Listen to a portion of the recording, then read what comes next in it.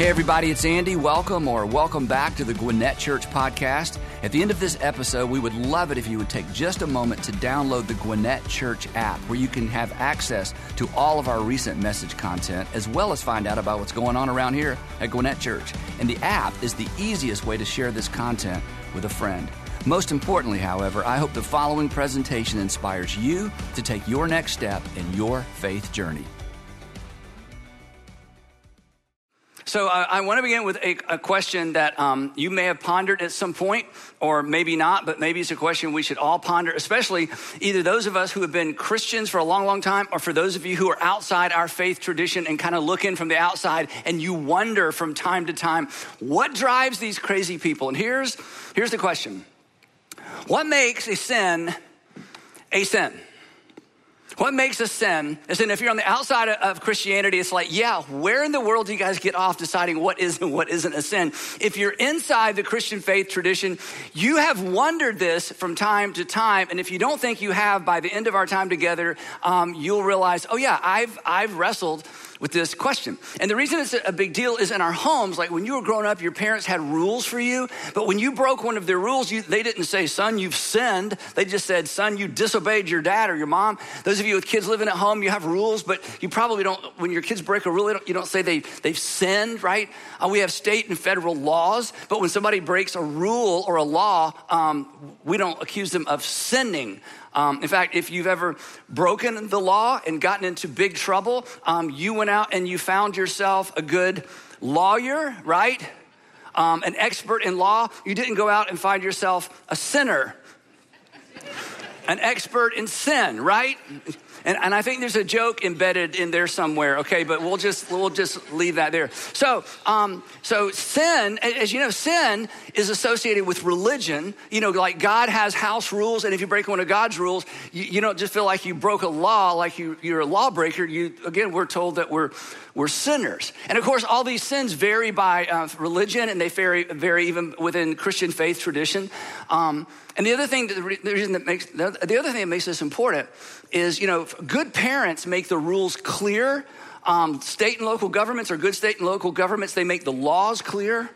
But here's the question we're going to wrestle with today. What about Jesus? Did Jesus make it clear? Was he clear? Did Jesus ever clarify what's a sin and what's not? And for many Christians, we think, or maybe you were raised to believe, well, that's what the Bible is for. If you want to know what's a sin and what's not a sin, that's why we have the Bible. And we're going to talk about that in a few minutes.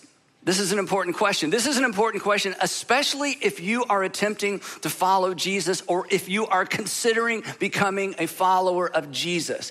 Because if Jesus has house rules, you want to know what they are. And if Jesus has house rules and he's a good leader, then he would explain to us how he came up with those rules. Today, we're in part 3 of our series, The Fundamental List, Recovering the Essentials of Our Faith. And in this series, we're attempting to answer the question, what must a person believe in order to be a faithful follower of Jesus? Not what must a person do. We talk about the doing part all the time, and we will continue to, because Jesus was very clear that doing is what actually makes the difference in your life, and doing is what makes the difference in culture and in the world. But at the same time, it's important to know, what must a person actually believe in order to be a faithful follower of Jesus? In other words, what's essential and what's not? And this is an important question for lots of reasons, one of which is within the Christian faith tradition, as all of you know, it's within the Christian faith tradition, there are so many different rooms. There are so many different expressions, so many denominations. There's Protestant and Catholic and Greek Orthodox. And then even within those groups, there are subgroups. Even within denominations, there are subgroups. We're a Bible church, but we're not even associated with another, denomination. So there are so many different houses in there's so many different rooms, I should say, in this big house we call Christianity. And all of these different faith traditions within Christianity, they come with their own terms and conditions. They come with their own traditions. They come with their own Bibles. We don't even all use the same Bible. We don't use the same translation of the Bible. We definitely don't use the same interpretation of our Bible. So the question is, how do we know? How do we know what's fundamental? How do we know what's essential? Because all those different groups of which we're a part, the only thing we really have in common is that we're all sure that we're right. And everybody else is only half right or partially right. They're just misinformed or they're uninformed, or give them a minute and they'll catch up with us because we're on to the new thing that God is doing in the world. And this happens all the time. And then to make it even more complicated, in every generation, and this began in the 2nd century, this isn't a new thing. In every generation, new and novel ideas get woven into different expressions of the Christian faith. And they're not only just new and novel, sometimes they're toxic and sometimes they're harmful. And this creates complications for people who want to stay inside a certain Christian faith tradition. And from time to time, these new and novel and even toxic ideas, and again, you go back to certain periods of church history and it's just almost unbelievable what they elevated to the status of doctrine and dogma and theology. In other words, these new and novel and sometimes toxic ideas got elevated to the point where if you didn't believe these things and if you didn't practice these things, you weren't a real Christian. Or in modern day, church, you aren't a real Christian. You're not a true Jesus follower because you don't believe these things, and these things are as important as all the other things. But here's the challenge, and maybe this is your story, or maybe it's the story of someone you love. When non-essentials characterize and define a church brand, when non-essentials get woven in and they begin to characterize a church brand, thoughtful, and you're all thoughtful, and honest, and hopefully you're honest, thoughtful and honest people oftentimes feel like they have no choice but to step away from their church, or step away from their denomination, or step away from the network that they've always been a part of, to step away and just kind of clear their heads. And in some cases, they feel like they need to begin to deconstruct. And by deconstruct, simply to sort out what's essential and what's not. In other words, I don't want to leave the Christian faith, but I don't think they're doing it right. I don't think they're believing it right. I'm not sure they're practicing it right. I need to sort out the non-essentials to rediscover what is essential, what is foundational, what is fundamental.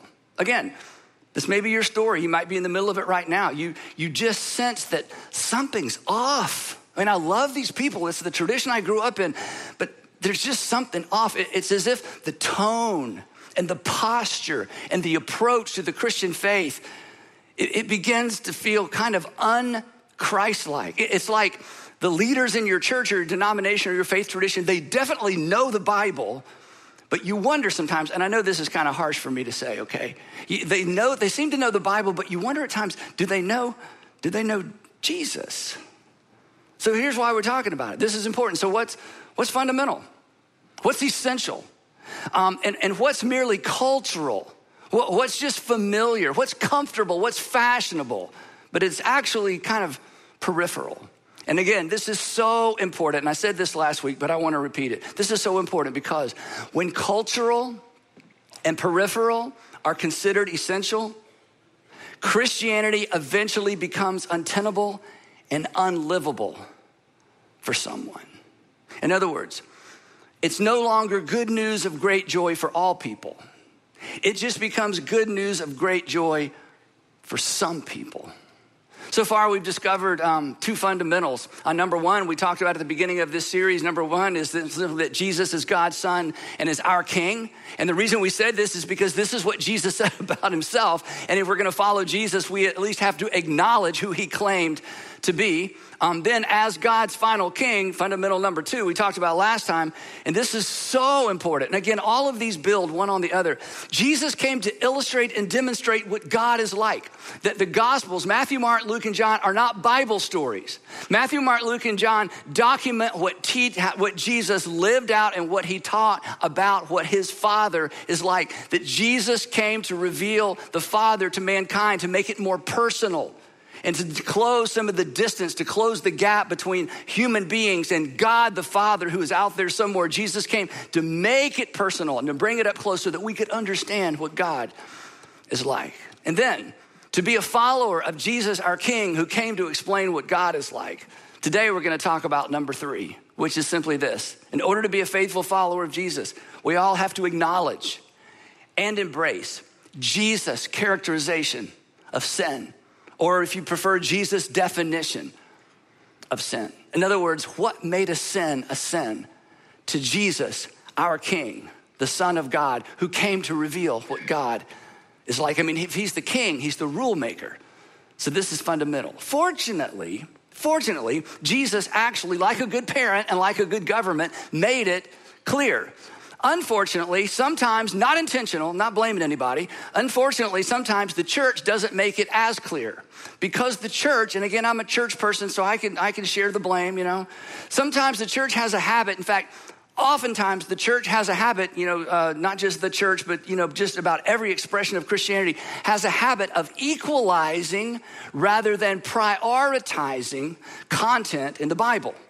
Jesus did not do this when it came to his own scriptures. Jesus, as we're going to discover today, and this is going to be so liberating and so helpful for some of you, Jesus actually prioritized some things in his own scripture over others. In fact, Matthew records an incident where he did exactly that. A lawyer, an expert in the law, came to Jesus and had a question about the law. And if you grew up in church or if you've been around here for a while, you're familiar with this little piece of narrative.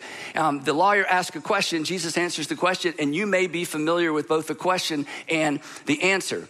But the reason we're going to camp out on this for just a moment, the implications of the lawyer's questions and Jesus' response, not his answer, but just his response to the question, are so loaded with implications that our tendency when we read this piece of narrative is to jump to the answer Jesus gave and misunderstand or skip over the implications of the fact that Jesus even was willing to answer the question. So here we go. Here's what happened. The Pharisee comes to Jesus and says, "Teacher, which is the greatest commandment in the law?" He's talking about the law of Moses, 600 plus commands, including the top 10, right? And this is interesting. He says, which is the greatest? The Greek term here means the mega commandment. What's the mega commandment? What's the most important commandment in the law? There's 600 plus. We got the top 10, but what's the one that stands out above all the rest? Which one of the commandments is most essential? Which one is fundamental? Which one is the one, if you don't do anything else, if you don't know what to do, just break the glass and just do this one thing? What is the most important commandment? And Jesus, this is the part I don't want you to miss. Jesus doesn't question the question. Jesus doesn't say, what do you mean what's the greatest commandment? They're all equally inspired, therefore they are all equally important. He doesn't do that. He actually affirms the significance and the importance of the question, which means we are about to learn, if you didn't know beforehand, we're about to be reminded, in case we have forgotten. We are about to learn what bothered Jesus the most, which means what bothered God the most, which means what they both value the most. Jesus replied, some of you can quote this. Jesus said the most important commandment is this: love the Lord your God with all your heart and with all your soul and with all your mind. He's quoting from Deuteronomy when Moses, after they'd wandered through the wilderness, reminded the people of what was most important. It was kind of a different way of saying at the beginning of the 10 Commandments, have no other gods before me. I'm your God. Don't drift to these other pagan gods. If you do, you're going to get in trouble. This was just another way of saying that the most important commandment is you lean into and you love God so much, you live your life to please God with all your heart, all your soul, all your mind. And then Jesus says, this is the first. And the little Greek term here, first, means first in sequence. This is the first and the greatest, the mega commandment. This is the one that organizes all the rest. This is the one that all of them point toward. And just before the Pharisee can respond to Jesus' answer, Jesus smiles and says, and, to which they're thinking, and what? I mean, you answered the question. You asked for one, he asked for one, you gave him one. There can't be an and when he's asking about one. I mean, the most important one. You've told us, you've answered the question. But Jesus had an and. And Jesus is about to reveal what's most important to him and to your heavenly Father. And the second is like it. The second in sequence, not the second in importance. The second in sequence, not the second of importance. In fact, the second commandment he's about to give is evidence. The second is evidence of how well a person is keeping the first. If you're not keeping the second, you're not keeping the first, because let's face it, love the Lord your God with all your heart, soul, and mind. Who knows, right? How do you monitor that? How do you know how you're doing? Jesus says, I'm about to tell you how you know how you're doing. Some of you, again, can quote this. And the second is like it. Love your neighbor as yourself. And then this next statement, oh my goodness, it is so clarifying. This next statement is so prioritizing. It's amazing. He says this, all, and for this Jewish group of people, this Jewish audience that was sitting there listening, this was amazing.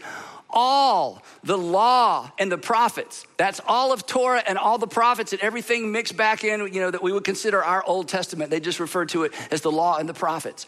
All the law and the prophets hang on these two commandments. In other words, this is the hinge. This is the thing that brings them together. This is the epicenter. This is if you forget all the other ones, these are the two that you go back to over and over and over.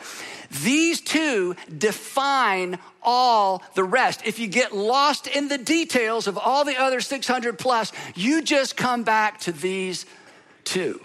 That love God and love your neighbor. The rest of it, it all hangs on those two. In other words, love for God is demonstrated and authenticated by our love for others. That your love for God is demonstrated and authenticated by your practical everyday love for others, not rule keeping. The way we say it around here is horizontal authenticates vertical.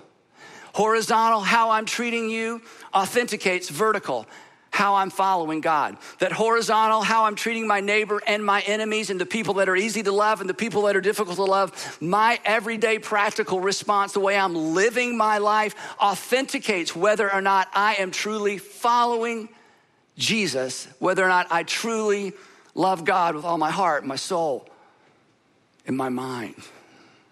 Then, throughout the Gospels, if you take this idea and use this as a filter for everything Jesus teaches, suddenly so much of his teaching becomes so clear. Case in point, in the book of Mark, which we think Mark got his information about Jesus from Peter, so this is kind of Peter through Mark. Mark records another narrative where Jesus illustrates this and teaches this in a different kind of way, where he kind of doubles down on this whole idea. Mark tells us that one day Jesus and his disciples are traveling, and they're working their way through some grain fields. So they're sort of trespassing on somebody's grain field. They're walking through, and it was on the Sabbath. And of course, you're not allowed to work on the Sabbath. And this was a great law that God gave his people. And there's certainly implications for us today. On one Sabbath, Jesus was going through the grain fields. And as his disciples walked along, they began to pick some heads of grain. So there's these stalks of grain on the top are little heads that are coming ripe, and they're picking them off and they're eating them as they move through the grain field, which was legal. They were sort of doing a minor harvest, but it was okay for people to do this. So they're walking through the grain fields, they're picking these heads, they're having a conversation, and they're eating the grains off the top of the stalks. And the Pharisees, who seem to be everywhere. It's like they just shadow Jesus everywhere. He goes, did you see that? Write that down. Did you see that? Write that down. Because later when they arrest Jesus, they have all this evidence. Well, it's because there was always somebody spying. So they're walking along through the grain fields and they're thinking, I'm hungry too, but we got rules. So anyway, the Pharisees said to him, look, why are they doing what is unlawful on the Sabbath? Well, the law said you can't harvest grain because that's work. You can't harvest grain on the Sabbath. That was prohibited. So they considered, because of the oral tradition, not anything that was written, that picking heads of grain off a stalk of grain was considered harvesting. So Jesus, in his characteristic way, he just ignores the absurdity of this application of the law to make a broader point. And this is one of those statements in the New Testament that is so pregnant with meaning, but because of our culture, we just read right by it. But he is about to make a statement about the entire law of God that goes right back to what he said to the lawyer that day. Here's what he said. Jesus said to them, the Sabbath was made for man, was made for human beings, it was made for the people.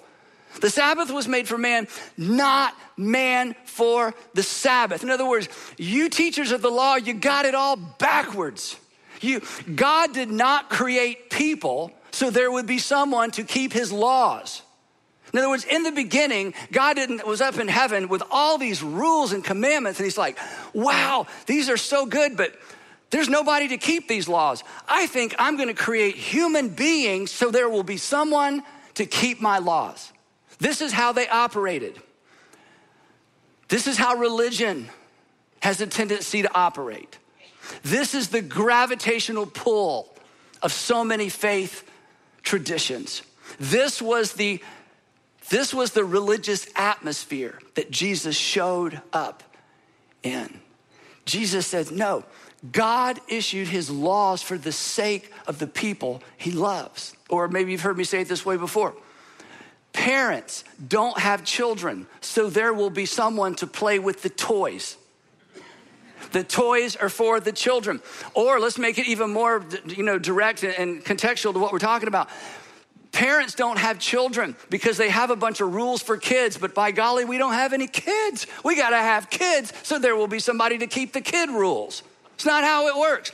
But that is the gravitational pull of almost all religious systems. And unfortunately, through the centuries, in many cases, not all, it's become the gravitational pull of Christian traditions and the Christian faith.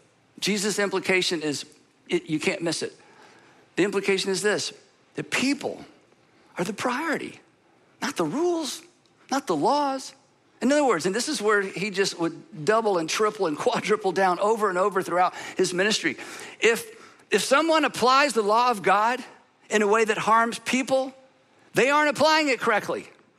If someone applies the laws that God gave in such a way that harms other people, clearly they are not applying it correctly because the laws are for the benefit of the people. The rules are for the benefit of the people. And if they aren't benefiting the people, you misunderstand and you aren't doing it correctly. In fact, this is what angered Jesus the most. In fact, this may be the only thing that angered Jesus. Experts in the law would justify their mistreatment of people by pointing to the fact that they were upholding the law of God, which led them to ask the silliest questions. I mean, there's some questions that regardless if you're a Bible reader or not, or a Christian or not, you read these and you think, what were these people thinking? Well, they were just playing out of this framework, this context, this template where God has the laws. God loves his laws more than he loves people. Consequently, the laws are preeminent and the people are secondary. So one day, these teachers of the law, and it's easy to be critical of them, but I'm gonna give you an example where we're equally as guilty, so hang with me. They come to him one day and they ask a question like this. I mean, this is, to our modern sensibilities, this is so insensitive, but they were serious. I mean, they were really trying to figure this out. Jesus, is it lawful for a man to divorce his wife for any and every reason? Jesus, we're trying to figure out this divorce thing. And of course, these are men, right? Is it lawful for a man to divorce his wife? See, lawful, that's just awful, isn't it? It's like, imagine that. I mean, do I really even need a good reason? She burnt my food, she showed up late, I'm not attracted to her anymore. Can a man divorce his wife for any and every reason?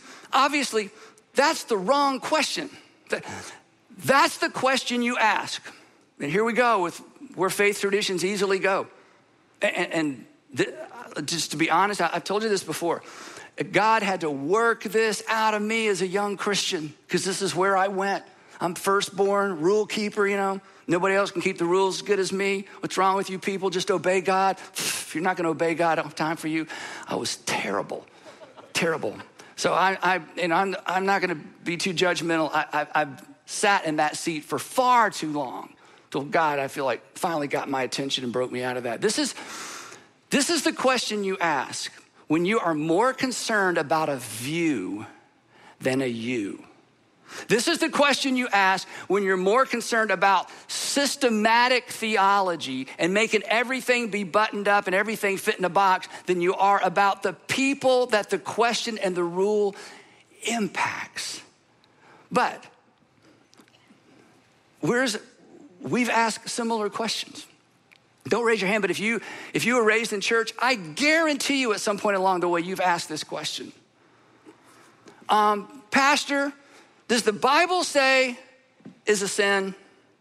Does the Bible say blank is a sin? Don't answer this out loud, but why do we ask this question? Don't say anything out loud.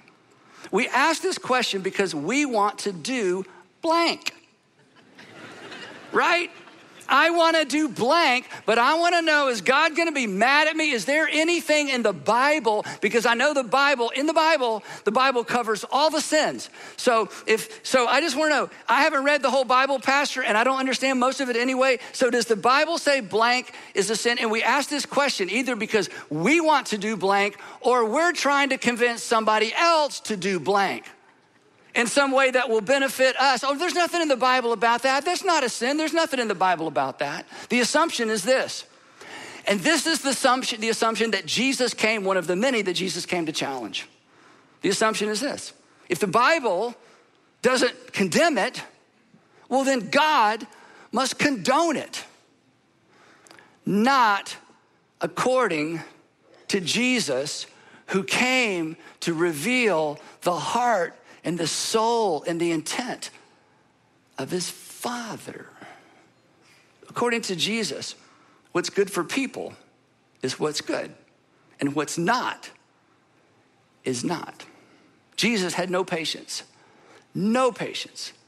for good people who weren't good to people. He had no tolerance for good people who weren't good to people. Woe to you. I love these phrases. We don't use this word enough. Woe to you. I would love to incorporate that into a sermon, but it's a little strong for me. Okay. Whoa, but Jesus, he can do whatever he wants. Woe to you, teachers of the law. But it's like almost like a Gandalf thing. Whoa, you shall not pass. Woe to you, teachers of the law and Pharisees, you hypocrites. You give a tenth of your spices, which was required by the law.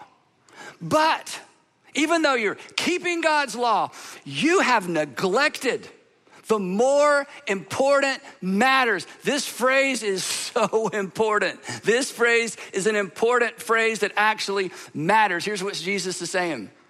The intent of God's law is more important than the laws themselves.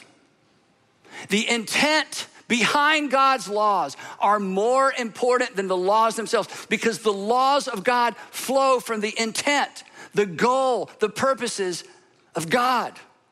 So what are you talking about? And Jesus says, I'll tell you what I'm talking about. Justice, mercy, faithfulness to those to whom you have pledged faithfulness. That is what matters to our Father in heaven. That's what matters to Jesus. And that's what's supposed to matter to me and to you. And I've said this to you before, and you probably think I'm exaggerating to make a point. I promise I'm not. I'm a firstborn rule follower. Oh my goodness. Justice, mercy, faithfulness, I was all about the rules, because if I obeyed the rules, God would bless me, and I wanted to be blessed. And if you couldn't keep up, hey, that's up to you, but I'm going to keep up, and I know what God wants me to do. Justice and mercy were not even part of my vocabulary. It was all about fidelity and morality and tell the truth and be a good person, because if I'm a good person, it doesn't matter how I treat other people, because me and God are good to go. It's so embarrassing. And then I began to actually follow Jesus through the Gospels and not be so focused on the sin list in the epistles. And then I began to understand the connection between those two. And my heart changed. And I didn't become liberal. And I didn't become, who cares, just do whatever. I think I just became a better person. I definitely became a better pastor and more compassionate. And I'll tell you what, and Sandra's sitting here today,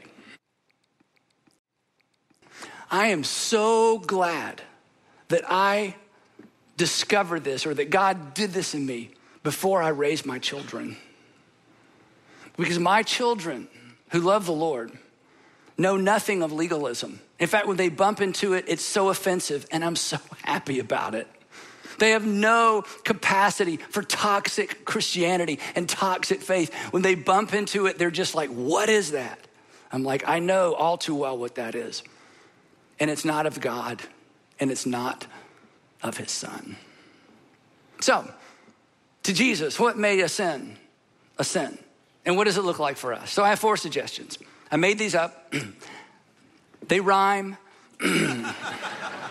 Because I want you to remember them. And we're gonna post these around. How do you know what's a sin, right? Here it is. Number 1, if it's not good for him, it's sin. That's it. Is it good for him? No. Then don't do that. It's a sin. But it's legal. But yeah, is it good for him? No. Everybody else, but is it good for him? Is it the best thing for him? No. Then don't do that. Don't treat him that way. It's a sin. Number 2, if it's not good for her, defer. Same thing as this, but it just rhymes, okay? If it's not good for her, defer. In other words, if this is, hey, men, look up here, men. If it's not good for her, no. No. Just no. But Andy, but culture, but everybody else, my other girlfriend, no.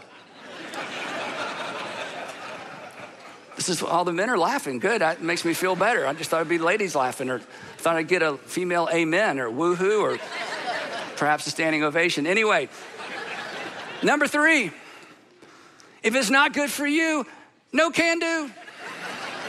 It's that simple. You know why? Look up here. Because your heavenly Father loves you. And if it's bad for you, it's a sin. You're sinning against yourself. And God isn't just concerned about how you treat others. God is concerned about how you treat yourself, your body, your future, anything that has anything to do with you, your character, your reputation, because God loves you. It's a sin. And number 4, if it's not good for them, it should be condemned. If there's a group of people in our culture or our society in the world, and they're being mistreated because of injustice or unfairness or just some societal thing, it is okay for Christians to speak out in objection to those things because they are being sinned against by another group of people or by a government or who knows. This is part of it. Because what God values most is not his rules. What God values most are people. And behind the rules is his love for justice. We're going to talk about that. And his love for mercy and kindness and forgiveness and what elevates the status and well-being of people. Do you know why Jesus and why his Father, or should I say, do you know why Jesus characterized and defined sin this way? It's because, as I said before, this is how his Father in heaven does. And do you know why your heavenly Father is against sin? Do you know why your heavenly Father is against sin? Because he's for you and the yous around you. When Jesus showed up in the first century, the temple was absolutely corrupt. John the Baptist shows up and says, John the Baptist is so funny to me. I love the Bible. He's at the Jordan River, doing at the Jordan River what they're supposed to be doing at the temple. Come on down here with me, and I'm gonna show you what forgiveness and repentance looks like. Don't go up there to the temple. It is corrupt. It is full of snakes and vipers. And the people from the temple came to see John the Baptist, and he's like, you're gonna be so sorry you came down here to listen to me. Because I am offering what you should be offering up there, but it's corrupt. When Jesus showed up, it was the temple model, and the message of the temple model was this: when you sin, you break God's law. The Jesus model sounded like this: when you sin, you break yourself and others, which breaks God's heart. So we shouldn't be surprised that God is anti-sin, because God knows what all of us who are 25 years or older and even younger than that, but let's just be fair, anybody who's 25 years or older, here's what we already know from our own experience, right? Every sin comes with a prepackaged consequence. They all come with a prepackaged consequence, right? I have a friend who just got his 1-year chip in AA, and they let him do a talk. His testimony was so powerful. And he used this phrase, and I asked him, I said, is that AA? I haven't seen that in the big book. He said, I don't know where I heard this. He said, I heard it at AA. He said, all addictions start off as magical, then they become medicinal, and then you become miserable. It starts off as magical. It's the best. Medicinal, I need it. Then miserable, how do I get out of it? That's sin. It always starts off as magical. And then you need it. And then eventually You realize what you've lost as a consequence. It numbs the conscience. It harms our relationships. It destroys our self-respect. It erodes our self-control. 2 days ago, I was up in North Georgia driving around. I went by this little Baptist church, and they had a sign out with these sayings. They're amazing. I said, I'm going to use this one Sunday. I said it. Sandra put it on her phone. I love this. Here's what it said. Sin is expensive. Who is paying for yours? Sin is expensive. Who is paying for yours? Of course, God is anti-sin because he is for you. And at the epicenter of how Jesus defines sin and how your Heavenly Father defines sin, it's how your behavior and mine impacts other people. So this is essential. It's fundamental that we view sin the way our Savior views sin. So here's our list. They build Jesus. It's God's son and he's our king, which means he's the rule maker. Jesus came to illustrate and demonstrate what God is like. There's no space between Jesus and God. And then number 3, Jesus defines sin as anything that harms you or others, whether it shows up on a sin list or not, whether it appears in our Bible or not. So I want to ask you a terrifying question. And then I'm going to ask you to respond, which is going to be even more terrifying. So don't tune out or go anywhere, okay? Here's the question. Are you harming you or others? Stop it. A habit, a relationship that if the people who are depending on you and loved you found out about, a relationship that's moving slowly in a direction, and if they knew that, it would harm them and undermine their confidence in you and your fidelity in that relationship. A behavior that's chipping away at your self-respect. You don't like who you see in the mirror anymore. A habit that's beginning to chip away at your sense of self-control. At first, I have this under control, you have this under control, and now you're losing control, it's out of control. Would you be willing to acknowledge that? Would you be willing to accept Jesus' invitation to walk away from that? Because this is baked into the invitation to follow Jesus. Would you be willing, this is his invitation, because he loves you, would you be willing to leave your sin? Walk away. Not because God's gonna get you, because sin will break you. It's already breaking you. And it has the potential to break the hearts of the people you care about the most. We say that all the time. Would you be willing to walk away from your sin? This is what it means to follow Jesus. So here's how we're gonna close today. We haven't done this in many, many years, but I think like I would be irresponsible not to do this. I'm gonna ask you to do something embarrassing and humiliating. In just a minute, not yet, I'm gonna ask anyone here in all of our churches, or if you're in a living room with your family, that's gonna be really hard, but come on. I'm gonna ask anyone at any of our churches who is willing today to acknowledge publicly you have a sin that you need to walk away from. In a minute, I'm gonna ask you to stand. A relationship you need to walk away from, a habit, a prejudice, selfishness. Men, it's usually men, we always gotta be right. And it's just alienating your family. It's like you're stubborn in the moment, you kind of lose it, but you would just, it's like, I just don't wanna do that anymore. It's hurting people I love. And you're like, I wanna be done with this and I wanna walk away from this. I'm gonna ask you to take your first step. And in a moment, stand publicly and declare, I'm done. And then, when that happens, if anybody stands, and maybe nobody's gonna stand, you're not embarrassing me. I just feel like I gotta give you this opportunity at all of our churches. If anyone stands, I want us to cheer for them. This is a big day. And then I'm gonna ask anyone in all of our rooms who has ever had to walk away from a sin to stand. And I'm already standing, just so you know. So, anybody listening today, and you're like, you know what? I get it, and I'm done with it. Would you stand? That's amazing. That's amazing. That's amazing. Look at all these men. I love that. Just remain standing. Oh my goodness. Oh my goodness. And anybody else who's ever walked away from a sin, would you join us? And that is absolutely amazing. Absolutely amazing. Wow.